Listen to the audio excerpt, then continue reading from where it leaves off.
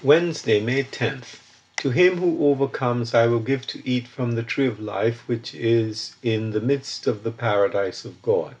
You will have tribulation 10 days. Be faithful until death, and I will give you the crown of life. He who overcomes shall be clothed in white garments, and I will not blot out his name from the book of life, but I will confess his name before my Father and before his angels. Revelation 2:7. 10, 3, 5. Life for Overcomers. As a group, the seven churches of Revelation 2 and 3 experienced many difficulties of faith.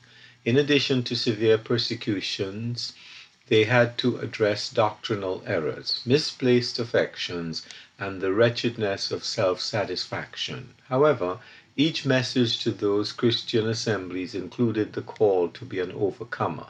This is the same call we must heed in our days.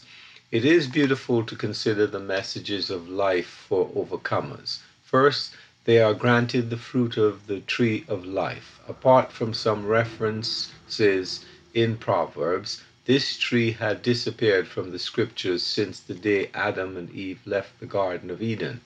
Yet here we find that God has kept that tree in reserve all this time for the believer who overcomes. The crown of life, too, is a wonderful promise. In the days of the kings, David was offered a crown of death, as it might be called.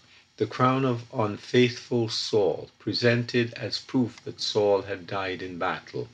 Yet the Lord Jesus, our greater David, will himself award the crown of life to those who faithfully endure tribulation because they love him. James 1:12. Then comes the reference to the book of life. Overcomers are promised not only that their names will be maintained there, but also that their Lord will declare his approval of them. What dignity to be commended by such a glorious master! Let us heed what the Spirit says to the churches, and may these promises ignite our desire to overcome all things for his sake. Stephen Campbell.